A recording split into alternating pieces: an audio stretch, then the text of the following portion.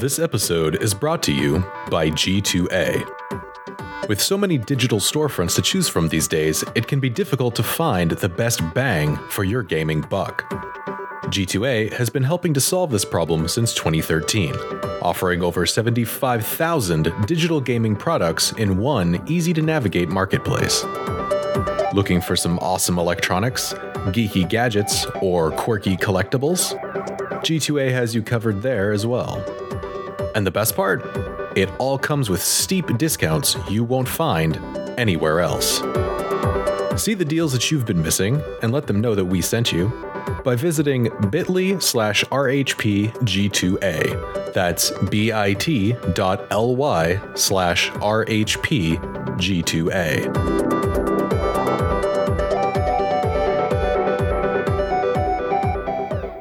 Open your ears and crack some beers. You are listening to episode 41 of Retro Hangover.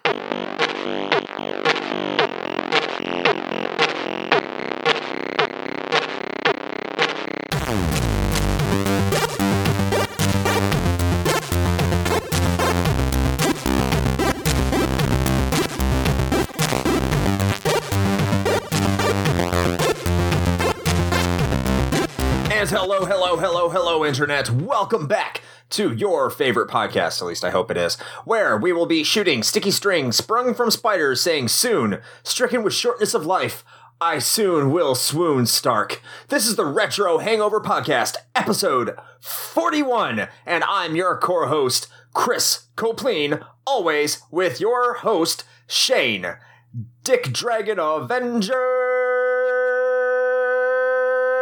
Koski. All right, that one's an improvement from the last episode. I can be a Dick Dragon Avenger. I don't want to bring up what the last one was because we already covered that, and I feel like it doesn't deserve it. But let's just say this one's a step up, so I'll take it. That's good. I should have said Dick Dragon Thanos Grippy. Yeah, Dick Dragon Gauntlet. We might need to workshop that one a little bit. Or maybe Dick Dragon One Ball, because Thanos took the other one. Great. Okay, well, now this is getting worse. I should have never brought it up. So, what have you been up to, Shane? Oh, you mean in the last, 20 minutes since we recorded the other episode? Dude, so much. I drank water. I played Castlevania Symphony of the Night for 15 minutes. Wow. It's been busy. I gotta be honest. I was just gonna say I'm still kind of worn out from that run I did 2 weeks ago. That's just life in general. Yeah, and I'm still waiting on Bloodstained. Those bastards. God damn! How dare they not release it already? Yeah, it's been 2 weeks since I complained about it. See, I like how you're trying to keep up this charade that this is being recorded at a later date, and I'm just like, no, it's not. We must not break the immersion. We must maintain the fourth wall is down, continuity. Chris. The fourth wall. Deadpool's not on this podcast. All right, we might talk about him today. Should be, but he's not on this podcast, so there is no fourth wall breaking. Shane, you never break kayfabe. Never break kayfabe. Okay, well, you know what? I'm gonna be real with the audience here for a second, and I'm gonna go ahead and break that down. I'm breaking barriers. I'm connecting with people, Chris. That's what you got to do, man. And I'm here to tell you that we had to record 2 of these episodes back to back because it's pretty much my fault. But for good reasons, though. Me and the missus, the other half, are gonna be out of the country for about 2.5 weeks. So we wanted to make sure that we kind of upheld our half of this here bargain where we put out regular content for you fine folks. In order to do that, we had to record these things on the same day. So that's kind of where we're at with that. And you may wonder, where is Shade going to be? Well, Transylvania. That's a good question, and I'm glad you asked. No. Yes, I will be traveling to the distant land of Transylvania, where I have been invited by a certain count to stay at his abode. I hear it's a castle. It seems very luxurious. I thought it was a real estate thing. He will have it was, yes. It was a real estate thing. But he was looking to purchase land in London, and so they had to send Mr. Harker there to speak with him. So I thought they were sending you there to speak. Well, I like to speak in the third person. Oh. Well, I guess you have multiple personalities now. In any case, where will you be going, Shane? For realsies. I mean, some of that might actually not be too far off, but we're actually going to be doing sort of a Scandinavian tour. So for those of you that don't know, I'm pretty much like about 50% Finnish as part of my heritage. The other half is mostly French Canadian. I mean, obviously there's other stuff mixed in there. I'm not that directly off the boat or anything, but by and large, that's kind of the rough approximation. So from the distant land of Canada. That's right. So I've always wanted to go to Finland to kind of see my roots, I guess. And so we're finally going to be able to do that. And we've got 2.5 weeks because that's about how much time I can take off from work. And we're going to be hitting Norway and Finland and Sweden. And then we're also throwing in some bonus content in there, some DLC to the trip. Is it behind a paywall? Yes, actually. All of this shit's behind a paywall. This trip is very fucking expensive. You don't get it all for $60. What a ripoff. Yeah, I know. They dice it up into pieces and you got to pay for all of it. It sucks. But we're going to be taking a couple days to also hit up St. Petersburg, Russia while we're there, which is going to be cool. He has information he needs to drop off. Yeah, I do.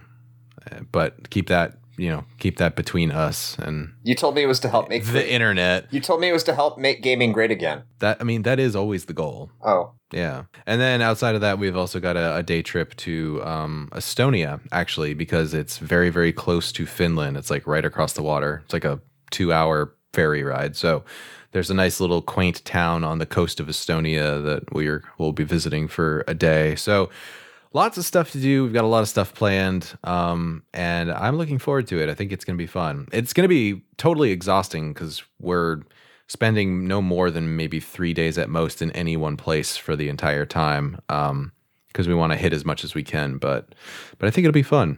So that's what I'm up to. No Denmark.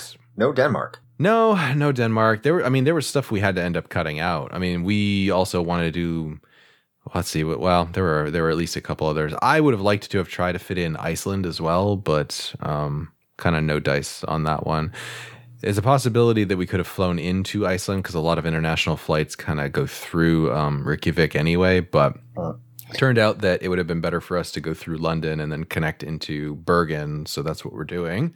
So no Iceland this time, no Denmark, but I think we've got some pretty good coverage. And, that'll leave us for some other destinations at a later date. I know some people in Denmark. So you too are attempting to make gaming great again. That's Russia. So. You can only do that in Russia. But they had an extra vacation home they don't use too much, and that's why I was asking because I could have asked if you could use that place. Well, I'll have to keep that in mind for next time. Yeah, I have the connection to Denmark. And by the way, Danes, from what I understand, Danes don't consider Finland to be part of Scandinavia. Okay, well, I am not even going to get into that geopolitical argument. That's from the Scandinavians. They don't like Finland, apparently. I don't know why. Well, that's okay because the Finnish basically don't like anybody else. I think that's part of where my personality comes from is I'm perfectly fine with just being left the fuck alone.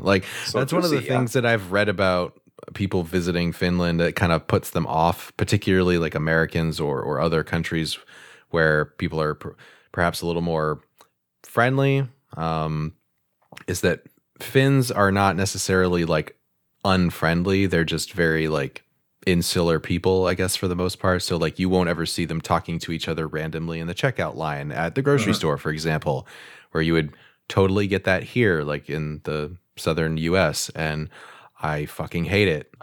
Stop talking shit about the South. It's fantastic. I will talk shit about the South all I want. Florida is best state. Oh, God. You are literally the only person that's ever said that ever. No, best state. Florida's best. I've lived in other state. This one is much better than that one. Okay, sure. Much better. But yeah, I'll be doing some traveling too in the next couple of weeks. By the time this episode airs, I would have spent a week in Texas. And I think by the time this episode airs, I would have spent a week in Tennessee. So I have a lot of travel coming up. I'm going to be all over the States these next couple months. So that should be fun. Nothing as exotic as Norway. So enjoy that.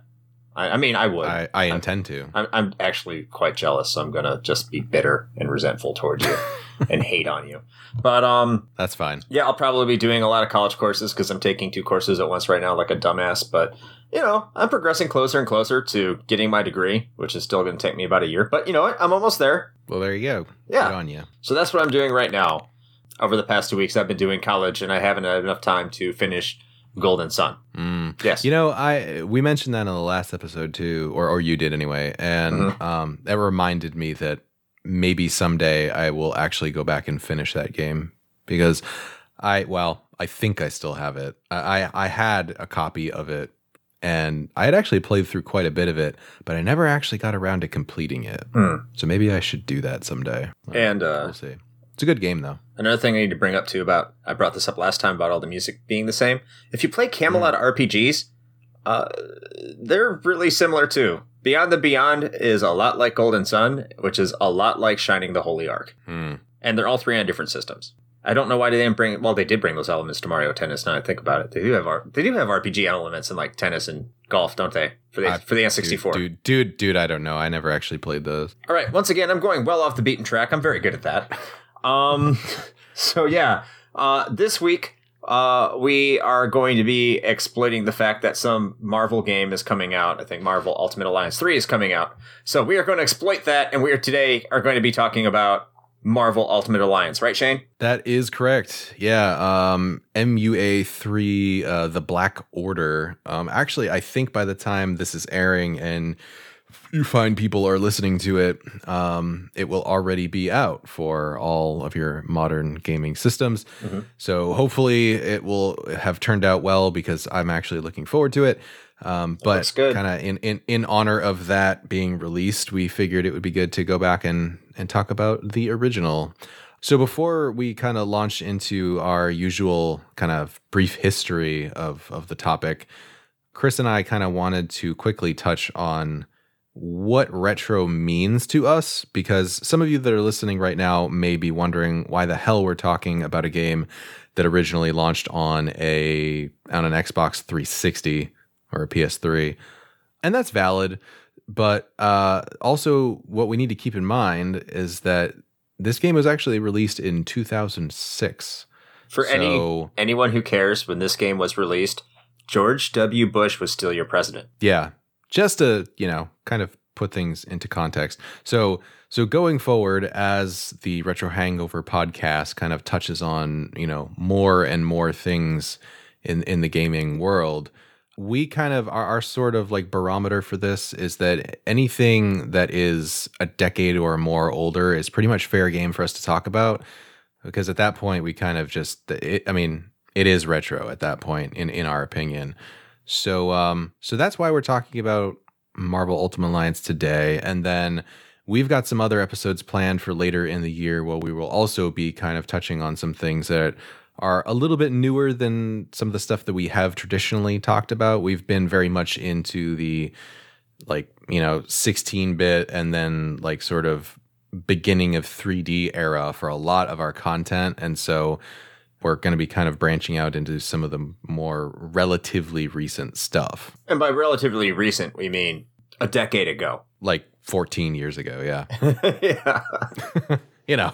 I think one of the things we were talking about, too, when it came to this topic, because I know there are going to be people out there that says the Xbox 360 isn't retro. Well, hold on. You really got to think about it and how it's portrayed. I know I don't want to beat this up too much, but think about, like, I was born in 1985, and if you were born in the same time frame, stick with me here.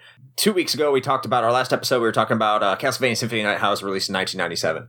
So if you were 12 years old in 1997 and you still happen to play Nintendo games, people asked you, what do you play? You play video games. First of all, we didn't talk about video games then because we get beat up. But when they would ask you, do you play video games? And you're like, yeah. And they'd ask you, well, what do you play? If you said Castlevania for the NES, they'd be like, Duck Hunt. They'd be like, whoa, dude, you're old school. Even though Castlevania, the original, was released in 1986, 1987. So it is only 10 years prior to 1997, that game was released, and people would be like, whoa, you play really old games. It's the same concept, and we understand that now it's harder to, maybe because we're adults, it's harder to compartmentalize that idea that a 10-year-old game is an old game, or something within a console that was like released less than, like, still in production 10 years ago. But it is a long time, and I know there's probably a lot of you that don't care. They're like, yeah, we get it, it's old, shut up. So in that case, we'll shut up, and we're going to be moving to the brief history. But I just wanted to make my point. So, Shane, why don't you please take us away with the brief history of Marvel Ultimate Alliance?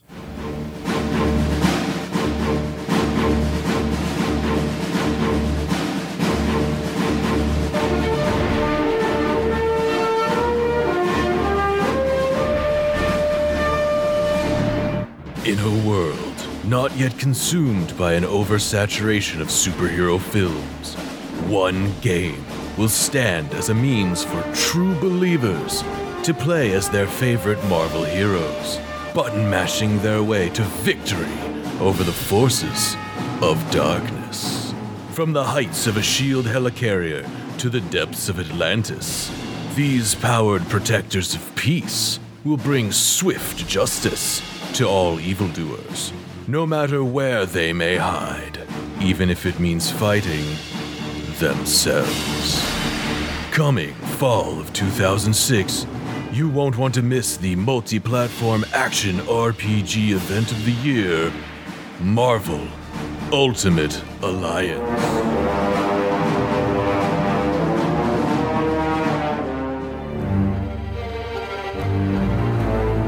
Sometimes all you really want to do as a gamer is sit back, turn your brain off for a bit, and pummel some bad guys. Action RPGs are, generally speaking, perfect for this very scenario. You get all of the positive reinforcement of character progression and skill choice, while not having to think too hard about deep strategy or tactics.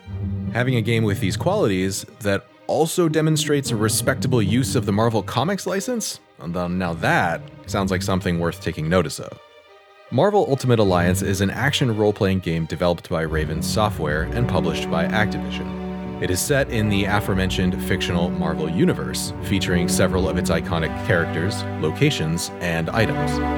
This would not be Raven Software's first crack at an action game set in the MU, however. By this time, they had already had X-Men Legends and its sequel, X-Men Legends 2 Rise of the Apocalypse, under their belts. MUA sees players selecting teams of 4 from a roster of more than 22 playable characters, several of which might be unlocked through gameplay, allowing for the creation of custom groups or recreation of famous Marvel teams, some of which actually provide synergy bonuses. With their heroes chosen, players begin the game by attempting to thwart an attack on S.H.I.E.L.D. helicarrier UNN Alpha, orchestrated by Dr. Doom and the Masters of Evil. From there, players undertake several missions provided by Nick Fury and S.H.I.E.L.D., tackling everything from mass mind control to the imprisonment of gods, all while battling a bevy of notable Marvel villains, including MODOK, Mysterio, Mandarin, Rhino, and Dr. Doom himself, to name but a few. The game, which had an internal working title of Marvel Comics RPG, was eventually released on a rather large number of platforms at various times. Most of these were developed using Vicarious Visions' Alchemy engine, which had been purchased from the now defunct Intrinsic Graphics in May of 2003. The primary versions of the game, and those that would be released first, were developed by Raven Software for the Xbox, Xbox 360, PS2, and PS3, and released in North America on October 24th of 2006. Vicarious Visions simultaneously ported the game to the PlayStation Portable, or PSP, and the Nintendo Wii, while then independent development house Beenox would tackle the PC version. The Game Boy Advance version of MUA was significantly different from the rest, being developed by Barking Lizard Technologies in their Whiptail game engine. Most notably, the GBA title was a side-scrolling beat-em-up with simplified graphics, a severely reduced hero roster, no co-op play, and extremely light RPG-style elements. Among the various ports of the game, there were a few key differences. To start, There were a number of platform-exclusive characters, as well as those only available as purchasable DLC packs, though these would eventually be bundled into future releases of the game. Additionally, the PSP version of the game included 6 exclusive comic book missions, a prequel mission, and 3 new single-player gameplay modes. All told, Marvel Ultimate Alliance would boast over 140 characters from the Marvel Universe, with each playable character having 3 additional unlockable costumes. MUA would release to critical acclaim, garnering an average Metacritic score of 80%, as well as several industry awards, including Wizard Magazine's Video Game of the Year, IGN's Best Story in a PS3 Game for 2006, and GameSpot's Best Use of a Creative License in 2006. The game would also spawn a sequel that closely followed the events of the Civil War story arc, released on September 15th of 2009, and a third installment for modern gaming platforms in 2019 known as Marvel Ultimate Alliance 3: The Black Order. And that is your brief history of Marvel Ultimate Alliance.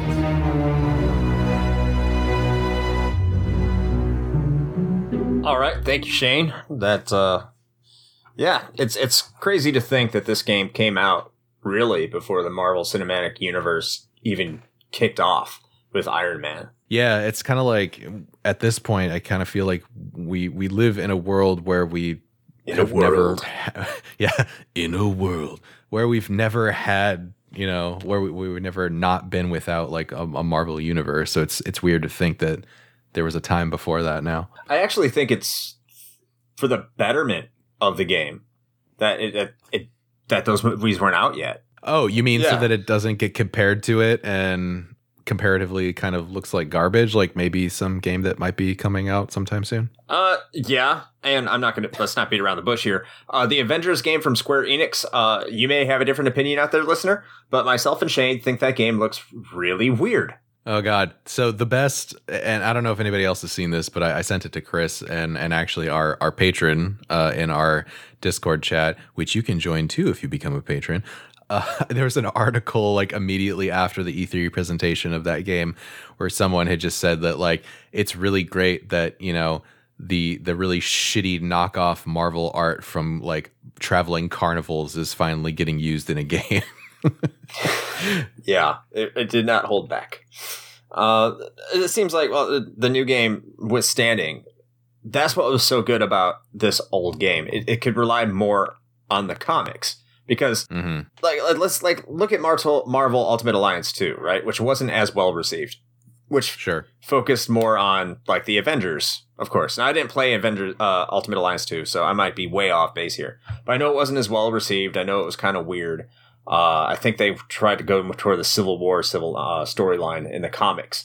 But what you see with Marvel Ultimate Alliance is all characters were available for use. And if you had been kind of out of the comics game, but you had a passing familiarity with the comics, kind of like I did, like, oh, I know X-Men, I know Spider-Man, I know the Fantastic Four. There's all these other characters that are pretty much, for the most part, given, I wouldn't say equal screen time, but equal importance. There wasn't one character prioritized over the other one. Like, you had a character like Moon Knight, which probably no one knows about, that I found extremely fun to play. And absolutely no one knew who Deadpool was at the time. And he was also another really cool character to play as. And I don't think if this was released or developed after the MCU started really taking off, we would have those same experiences that we did then. Yeah, no, definitely. And it's funny that you bring up the thing about maybe lesser known characters and things like that, is because there are also some really great, like, some very like deep cut like villains in this one that I don't think, unless you are familiar with the Marvel Comics series, you'd really have any idea who they were. And again, this is purely subjective because I'm saying this because I totally didn't know who they were. But like, you've got people in there like Radioactive Man or like Arcade or the Grey Gargoyle, who I'm sure if you're a fan of Marvel Comics, you're just like, yeah, fucking of course. But me having that aforementioned passing familiarity with the Marvel universe, I had no fucking idea who these guys were, but they were presented in a way such that they were maybe not equal, but pretty much just as important as a lot of the other villains that were much more recognizable. So I think that's cool. So there's something there for the more, casual fans like us.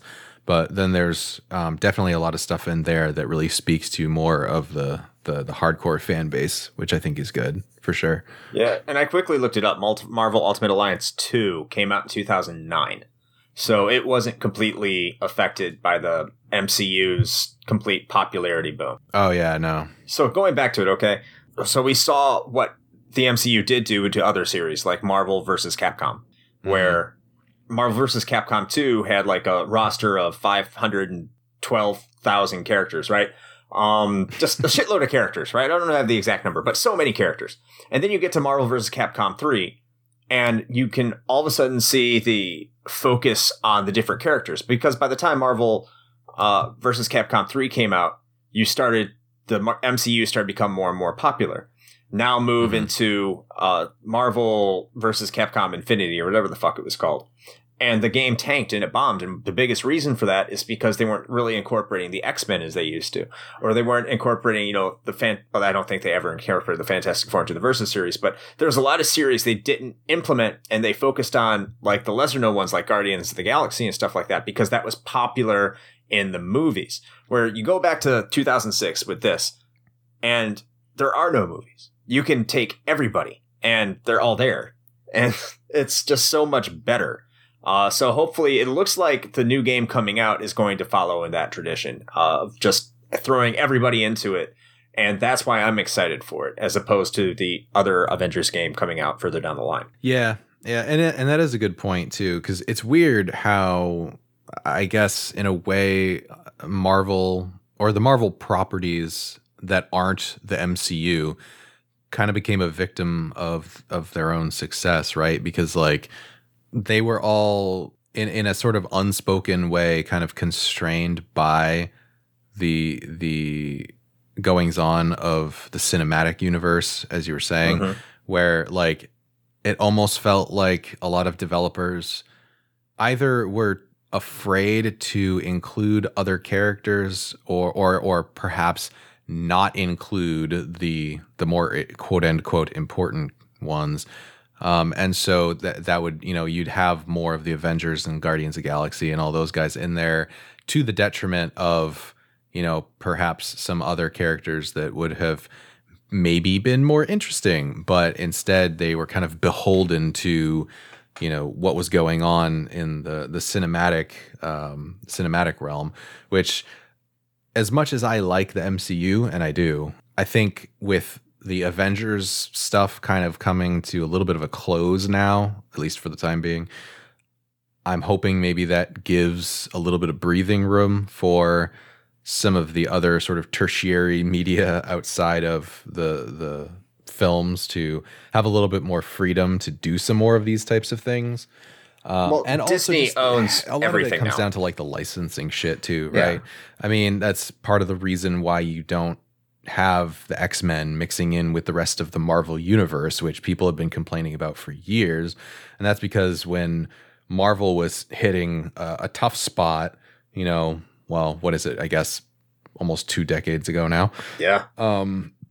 They started farming out their licenses to basically whoever would buy them, just because they needed the money. And so like, that's why Sony ended up with Spider-Man, and was it Fox? I think has Fox X-Men, had X-Men, right? yeah, or had anyway, and so the Fantastic that's why you Four. ended up with this like fracturing of the Marvel universe, and they've been spending all this time now that they've gotten to a better place, trying to bring all of this back together. So I'm hoping that if we're not there, then hopefully we'll be there soon. But yeah, at the time of this game's release, it's not like there wasn't Marvel movies that were already out. We had already had the 3 X-Men movies. I think, can't remember if we had the 3rd Spider-Man. I think we did, the Sam Raimi series. So Marvel was on the conscience of everybody during that time. It was popular. You did have the, kind of the nostalgia at that point with the X-Men TV series and Spider-Man TV series. So you did have those aspects going on, even if you didn't have the MCU. That's true. Yeah. But well, and actually, it's funny. I like that you brought up the part about like the X-Men animated series, because one of the things that stuck out to me, and I'm jumping ahead a little bit, but stick with me on this.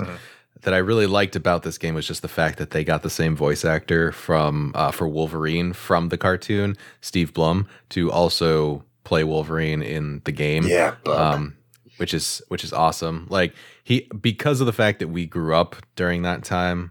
Like you tend to associate certain people with roles or certain voice actors with roles, and for me, that's definitely like he is Wolverine as far as like the animated stuff goes. So that was a cool get for sure. Oh, he's still the voice I associate with Wolverine if I ever see Wolverine animated. Yeah. Well, I said specifically like the cartoon because obviously like the cinematic version is Hugh Jackman. There we go, Hugh Jackman. Holy shit, I couldn't believe I couldn't remember his name there. But yeah, anyway. Yeah.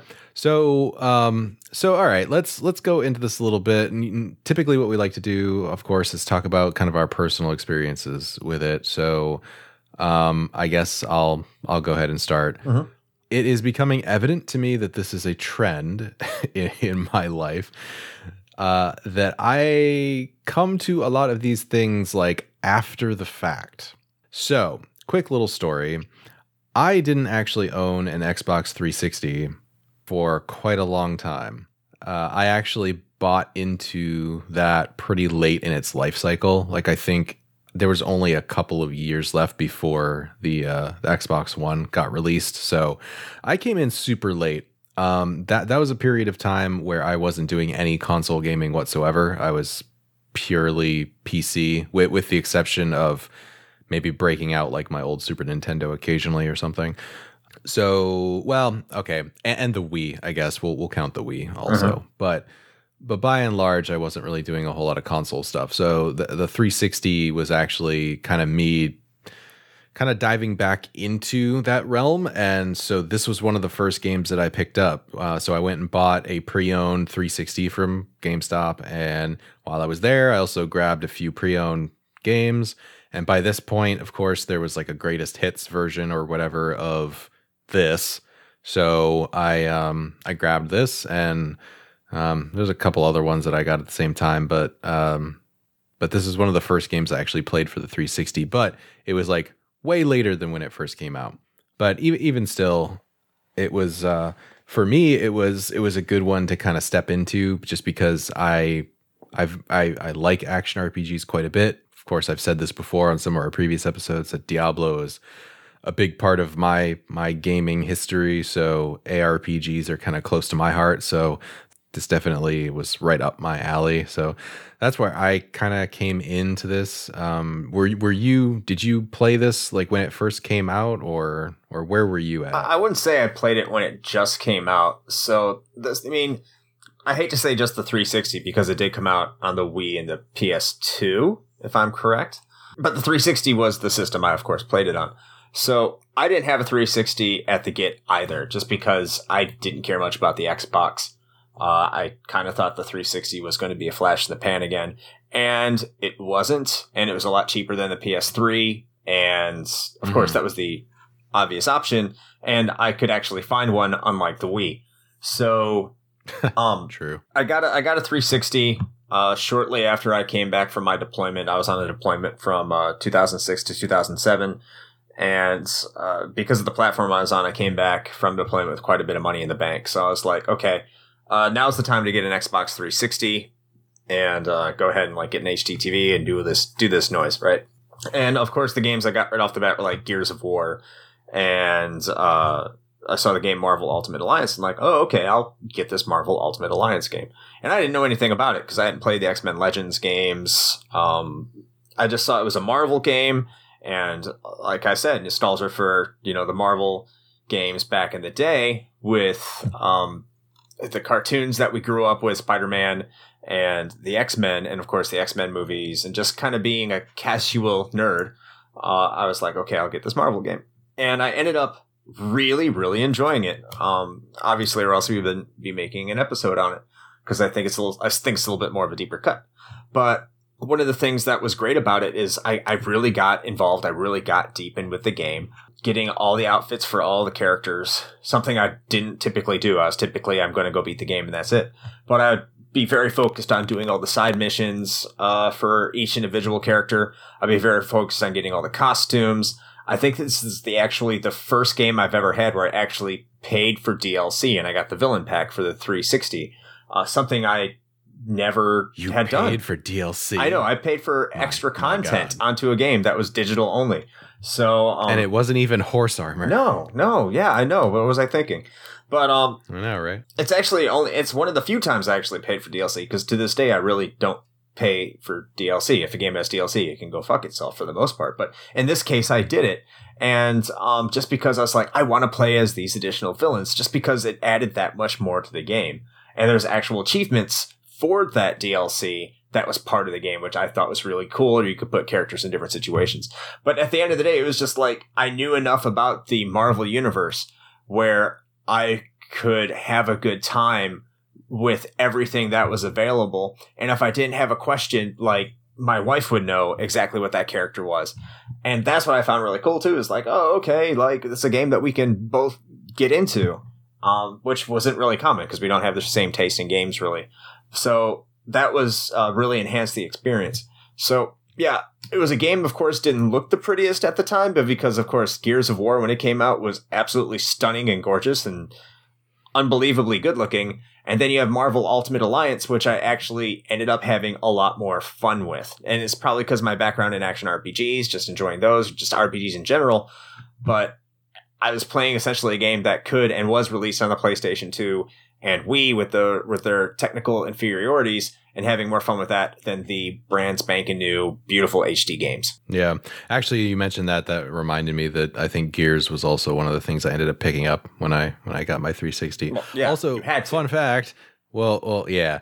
But fun fact, we're gonna get personal here for a second, but it's funny that you were saying that you got it like once you got back from your deployment. So you would say that like you got your Xbox 360 like right around a time where you had a somewhat major like change in your life, right? You were coming back from deployment. That's a fair assessment, right? Yeah. Okay. Well, I too got my 360 right around a somewhat significant change in my life. I got my TV and my Xbox 360 and everything after my divorce. That was you know what? I got the whole house to myself. I'm going to buy myself a damn Xbox. And so that's exactly what I did. And I got to be honest with you, I had a good time. So it's an easy distraction, isn't it? Well, that's probably part of it too. Yeah, it was a good way to get lost in a virtual world, which I certainly did. That and setting up my PC to hook up to my TV in my living room and play World of Warcraft on a giant big screen also. So it was good times. Well, what about gameplay? What did you think about the gameplay? Yeah, so by and large, I enjoyed the gameplay quite a bit. I will say that there are a few things. I've got some minor quibbles. There are times where it can be difficult to navigate in this game, and part of that I think is just symptomatic of the era of game that this was in, but also to a certain extent the isometric view that the game takes, because it is a 3D game, but you are taking that like, you know, raised behind the shoulder angled view of things. There are several instances where it can be pretty difficult to actually see what's going on. One of the biggest offenders of this one, in my opinion, is the Atlantis area, which you kind of end up hitting fairly early in the game. And this is kind of compounded by the level design also for Atlantis, where, you know, this is a fairly linear action RPG. It's not like Diablo where things are randomized. It's all preset levels, and mostly it's kind of going down one hallway to another, which is fine. But it's in that level in particular, it's really hard to tell what is and is not a traversable part of the terrain, because you're basically running through a bunch of sea trenches. And so you're never sure whether you can actually cross over a certain part of the wall or not, because there are some areas where you do. So this might just be more of my complaint about the Atlantis section in general, but I found that to be a little aggravating. But the combat and stuff I found to be largely pretty enjoyable. The characters all have unique abilities that they can use, and even with a rather large roster of characters, I think they did a pretty good job of differentiating most of them to where no two characters necessarily play exactly alike.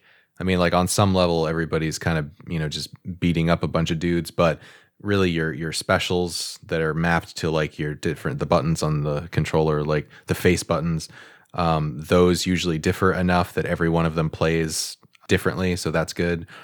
I don't know, what were your thoughts on it? I think you made a really good point, and something that was interesting about the game is even though they had this bereft of characters, just so many characters within the game itself, they each had their own unique personalities. I never really found it difficult at any point. I just kind of like the fact that, you beat people up and then you kind of do your super move and you kind of reset and just, manage your teammates well. I like the team aspect. I did like that. I like the fact that you could switch between them pretty much whenever you needed to. But I never really felt like the game was like, if I died, it wasn't something I couldn't overcome, right? I could come back and I knew that I could come back and I could defeat it. So I didn't get too frustrated, but at the same point, it wasn't a kind of game that just was just automatic walk to the park. Now, a lot of people say, well, it is for them. Well, go screw yourself. It gave me enough challenge to keep me interested. So, but like, that's what I found interesting. Like, I knew that it's not overly difficult. It's mindless fun in the same way that a beat 'em up is. But once you really learn the mechanics and once you learn what to do, and how to handle and take advantage of each character, then the game itself kind of falls in place and you're able to manage what you can do in the game to a much greater extent. And I that's something the game deserves to very, very good credit.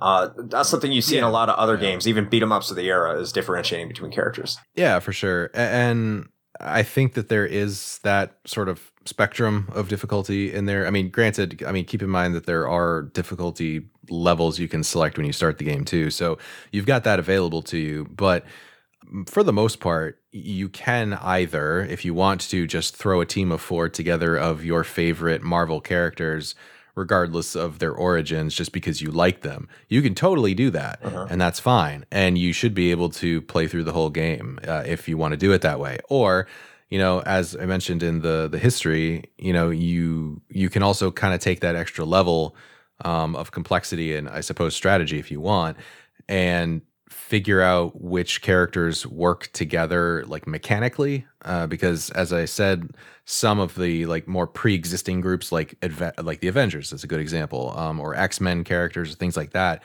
If you have them together in your party, then they will have bonuses where they will like activate team like abilities and things like that, or you'll get statistical bonuses for having them together. So there's like that extra layer. And then on top of all of that, in my opinion, this is both a plus and a minus in its own way, where each character has 3 additional costumes that you can unlock for them, right? Which is cool. And I like the fact that you have that ability to change their costumes if you want. The part that I personally don't necessarily like about that, though, is that there are specific stat boosts that are associated to those costumes. So if you are a game player like myself, where I am, let's say, sometimes overly concerned with optimizing and min-maxing my characters, even if I'm playing on easy, I kind of get lost in the numbers a lot of the time. And to have a character that I really like let's say Wolverine, for example, and then have an unlockable costume that I really want to use, like, the 90s X-Men outfit, which is one of the costumes you can use in the game. Each costume, I think, had 3 different stat bonuses on it.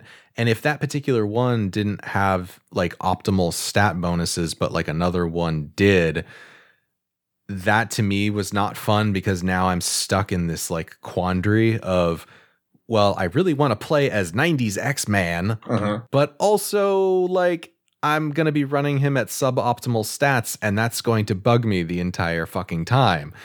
So this is something across the board. There have been other games that have done this where they attach stat boosts to cosmetic items. And if you're a game developer and you're listening to me right now, don't fucking do that. Okay. just don't do that. Cosmetics are fucking cosmetics. Leave them alone. If you want to do stat boosts and stuff, that's fine. You can do that elsewhere. But that's just that's my personal like problem with that. And see, I don't care about anything you just said. So, well, great.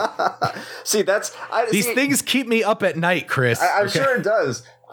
Because if I wanted to play with a certain version or a certain costume for a certain character, I would just play it that way. Like, it didn't bother me. The numbers game didn't really bother me. I would just learn how to play with that character better. It always bothers me. I would get good, as the Souls players used to say. I would just... Yeah, but if you're using the correct combination of stats, you could get the best. But there was a mechanic of the game, and I can't remember specifically, but if you wanted to get everything for every character, you wouldn't be spending too much time with any one character in particular anyway. You would have to keep bouncing between characters if you wanted to unlock everything like a completionist, which is kind of... which is another thing that really irritates me. Well, that's how I kind of played it, and I love that. I love playing that way, and I'm not typically a completionist, don't get me wrong. I'm not the kind of person that just likes to unlock everything and get every nook and cranny for every fucking thing. But I played that game like a completionist. I wanted to unlock everything for every single costume, for every single character, and get every single mission. And I love that. I really enjoyed that. And it sounds like you did not. Well, no, it's not the like completionist part that I don't like, because I think I'm more that way than you are, actually, in most cases. Like when I play an Assassin's Creed game, like I am not done until I've like, checked off every single damn thing on the map. Which makes you insane. It does, yeah. And that's fine. I collected the 100 feathers in Assassin's Creed 2, and I am not proud of it. But I'm that kind of player. So that part doesn't bother me. What bothers me is that it's almost too much of a good thing. And what I mean by that is this game, as I said, has over 140 characters in it. Now, granted, that's not playable. That's just the cast in general. So playable characters is still more somewhere around between like 20 and 30, depending on what version of the game you have, or if you bought the DLC or whatever. But at base, you've got about 22. Okay. So that's 22 different characters where you can only have a team of 4 at any given time. That's cool that you have that much variety, but there's something about that actually rubs me the wrong way, where it actually feels overwhelming, because I would rather, if I had the option of having this huge cast of characters to choose from, or having one set party that you then are able to customize the way you want, I would rather do that. Because and again, this is all rooted in my like compulsion to need to figure out what the best thing is. And so I agonized over what my like party composition should be. Like, okay, do I pick these guys because they work well together and I get like this team bonus, and like, their stats complement each other? And is that like the optimal way to like construct my team? Or would this other one be better? Or should it be situational? Should I have like this guy for this certain fight, or does that matter? That sounds like a real personal problem. It absolutely is. It 100% is. And so I'm not saying this is a fault of the game. Like, I'm not saying like, oh man, fuck them for including like 22 characters. Like, that's awesome that you have that ability to choose. This is more just a personal problem that I maybe I need to talk to somebody about, but yeah. So that's the issue with me. Like, I would have rather that they just gave me like 4 characters. Like, if you told me that the first 4 characters you started that game with, which was like what, Spider-Man, Thor, Wolverine, and Cap. Yeah. If you told me these are the 4 you get to play as this whole game, you don't get to swap them out, but you have the ability to change out their costumes and like do that other stuff that the game does let you do for all 22 characters. Yeah. And like, increasing their skills and, blah, blah, blah. I'd be okay with that. That'd be fine because I'm like, okay, I can focus. I know which characters I'm focusing on and I know what my goal is. But you know what game, you know what that's called? That's Final Fantasy V. Final Fantasy what? 5? Yeah. Okay. Well, fine. I guess that I know you're just trying to tell me that I need to play that game. That's fine. But even then, isn't that like a job system where you swap out jobs for the same characters? Like, isn't that just the same problem, but like with a different skin on it? No. Okay. You get 4 characters and you change their costumes, and each costume has a different ability. There, Final Fantasy V. Great. Well, then maybe that's right up my fucking alley then, because I haven't played FF5 yet. But that I actually would have preferred that because like I said, I personally just get overwhelmed when there's so much choice. It's the same thing as like Path of Exile, man. Like, listen, people love Path of Exile, and for good reason. It's a really good Diablo style ARPG. In a world where we don't have a lot of good ones of those necessarily, but the skill system in that game is fucking bananas. Like if you ever go Google sometime the skill tree system that's in Path of Exile, and it's just this spider web of shit. And at some point, providing that much choice to the player is just too much. Well, it depends. So I started playing that game for a while, and I was like, no, I'm out. I'm fucking out. I can't do this. It's too much for players like you who obsess over doing everything. Or obsess over doing it the right way. There is no right way. You need to calm down. Listen, everything has an optimal way of playing it, okay? You just got to figure out what it is. All right. I think we've talked about this game actually pretty sufficiently. I think this game is a good game. Of course, once again, or else we would not be talking about this damn game. I'm really excited for the third one coming out. I really hope they keep it much in line with what they did before. Maybe expand on it a little bit, but don't mess up the formula so much that it goes away from being pure dumb fun. And that's what I'm looking forward to in this upcoming game. Because the old one, it's not a perfect game. It's not a game that, will go down in the annals of time as being a true masterpiece.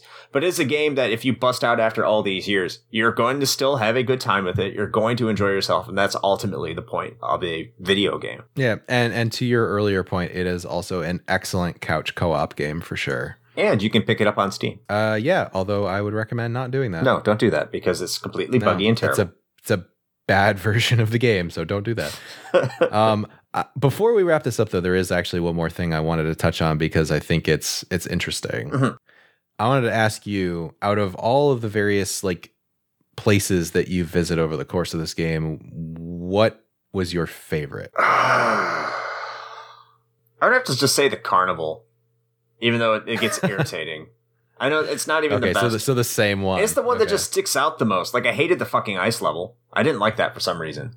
And then it just starts getting too hectic with some of the levels near the end. I thought the carnival was balanced out enough. And you see it a lot in the events, too. So it's what I remember. I would just say that's the one that's the one I like the most. Okay. Well, that's the same one I picked, actually. Oh. So, yeah, Murder World is actually like the carnival area. So... Again, I guess, whatever, spoilers for a 14-year-old game. But at some point, you kind of get diverted into Murder World in the game, even though you weren't intending to go there as part of the plot, by Arcade, one of the villains. And yeah, I think compared to the rest of the levels, even though it is cool to go to some of these other somewhat iconic places in the MU or what have you, this Murder World thing, it's just fun. It's basically like a deranged carnival, like Chris said. So there's a lot of this. I felt like this was the place where the developers had the most fun with what they were doing, because there's some really cool shit in there. Like, you get to play arcade games within the game. Like, you play a version of Pitfall. Does anybody remember what Pitfall is? I think they do. I think we have that audience. Okay, well, you play Pitfall. You get to fight enemies, clowns, by the way, inside of like a giant killer pinball machine. You have a whole like mini game section where you have to kill people with a bumper car. It's a lot of fun. You actually end up gaining Blade as one of your one of your compatriots that you can then put into your party by rescuing him from like an oversized like claw game machine. It's just that whole section is just like a lot of fun. So that is by far my favorite. And if you haven't played the game, I would definitely, I would recommend playing it anyway because it's fun. But once you get to Murder World, I think you're going to enjoy that piece quite a bit. Oh, yeah. Okay, so that wraps it up for another episode. Once again, thank you, everybody, for tuning in. I will have to say, both myself and Shane will be going to GAM, Games, Arts, and Music here in the Jacksonville area. That's going to be on August 17th. So we still have, as of the time of this episode coming out, about a month away from that. So if you're in the Jacksonville area, be sure to get your tickets. They've been on sale for quite a bit. So hope to see you there if you're a Jax listener. Yeah. It's a great time. Definitely. You can also find us. It is. Yeah, it's a good time. Oh, yeah. Free beer for like an hour if you get the right ticket, too. Yeah. So make sure you get an Uber. Do people still Uber? I mean, I do, but I'm old, so I don't know. Okay. Additionally, you can find us all over the internets at the social media sites such as Instagram and Facebook and the Twitters. We also have a Patreon, which is bit.ly/RHPatron or bit.ly/RHBPATRON. You can also support us by going over to our merch store and getting some cool merch, getting some cool swag. That will be at bit.ly/RHPmerch. Yeah, and if you do that, then definitely take a photo of the shirt or mug or whatever it is you buy and send it our way, because it's always cool to see our fans with our cool swag. So we'll feature you on our social media. Absolutely. And once again, also thank you to our two beautiful patrons. If there's more patrons by the time this episode debuts, like we just said last week. Like the episode 2 weeks ago, we recorded this one right after that one. So we don't exactly know what's going on in the world. One of us could be dead. Please. Could be anything. No, I don't. Oh, we're not dead. But okay, now I'm getting morbid. But thank you to you two. And Shane right now is enjoying some nice gefunkel fish, or is that only in Minnesota? It doesn't matter. He's over there in Scandinavia skiing on the Alps. What the fuck are you talking about? And doing I'm stuff. enjoying some like salty licorice candy because apparently that's like a delicacy over there. Yes. And it's probably gross, but he's putting Swedish meatballs in his mouth right now as you're listening to this. Just close your eyes and imagine Shane with meatballs dripping greasy. I mean we could do some ASMR about that right now if you want. Some greasy meatballs with the juice just coming out of his mouth. He opens his mouth and there's the balls. The balls. Balls. But in any case... Okay, well, Shane. I just hit the microphone with my own damn head, so I guess this episode's probably about over. All right, Shane, you have anything else to put out? Nah, man, fucking Swedish meatballs. All right, well, anyway, until next time. Play with your joysticks with your Swedish meatballs underneath them.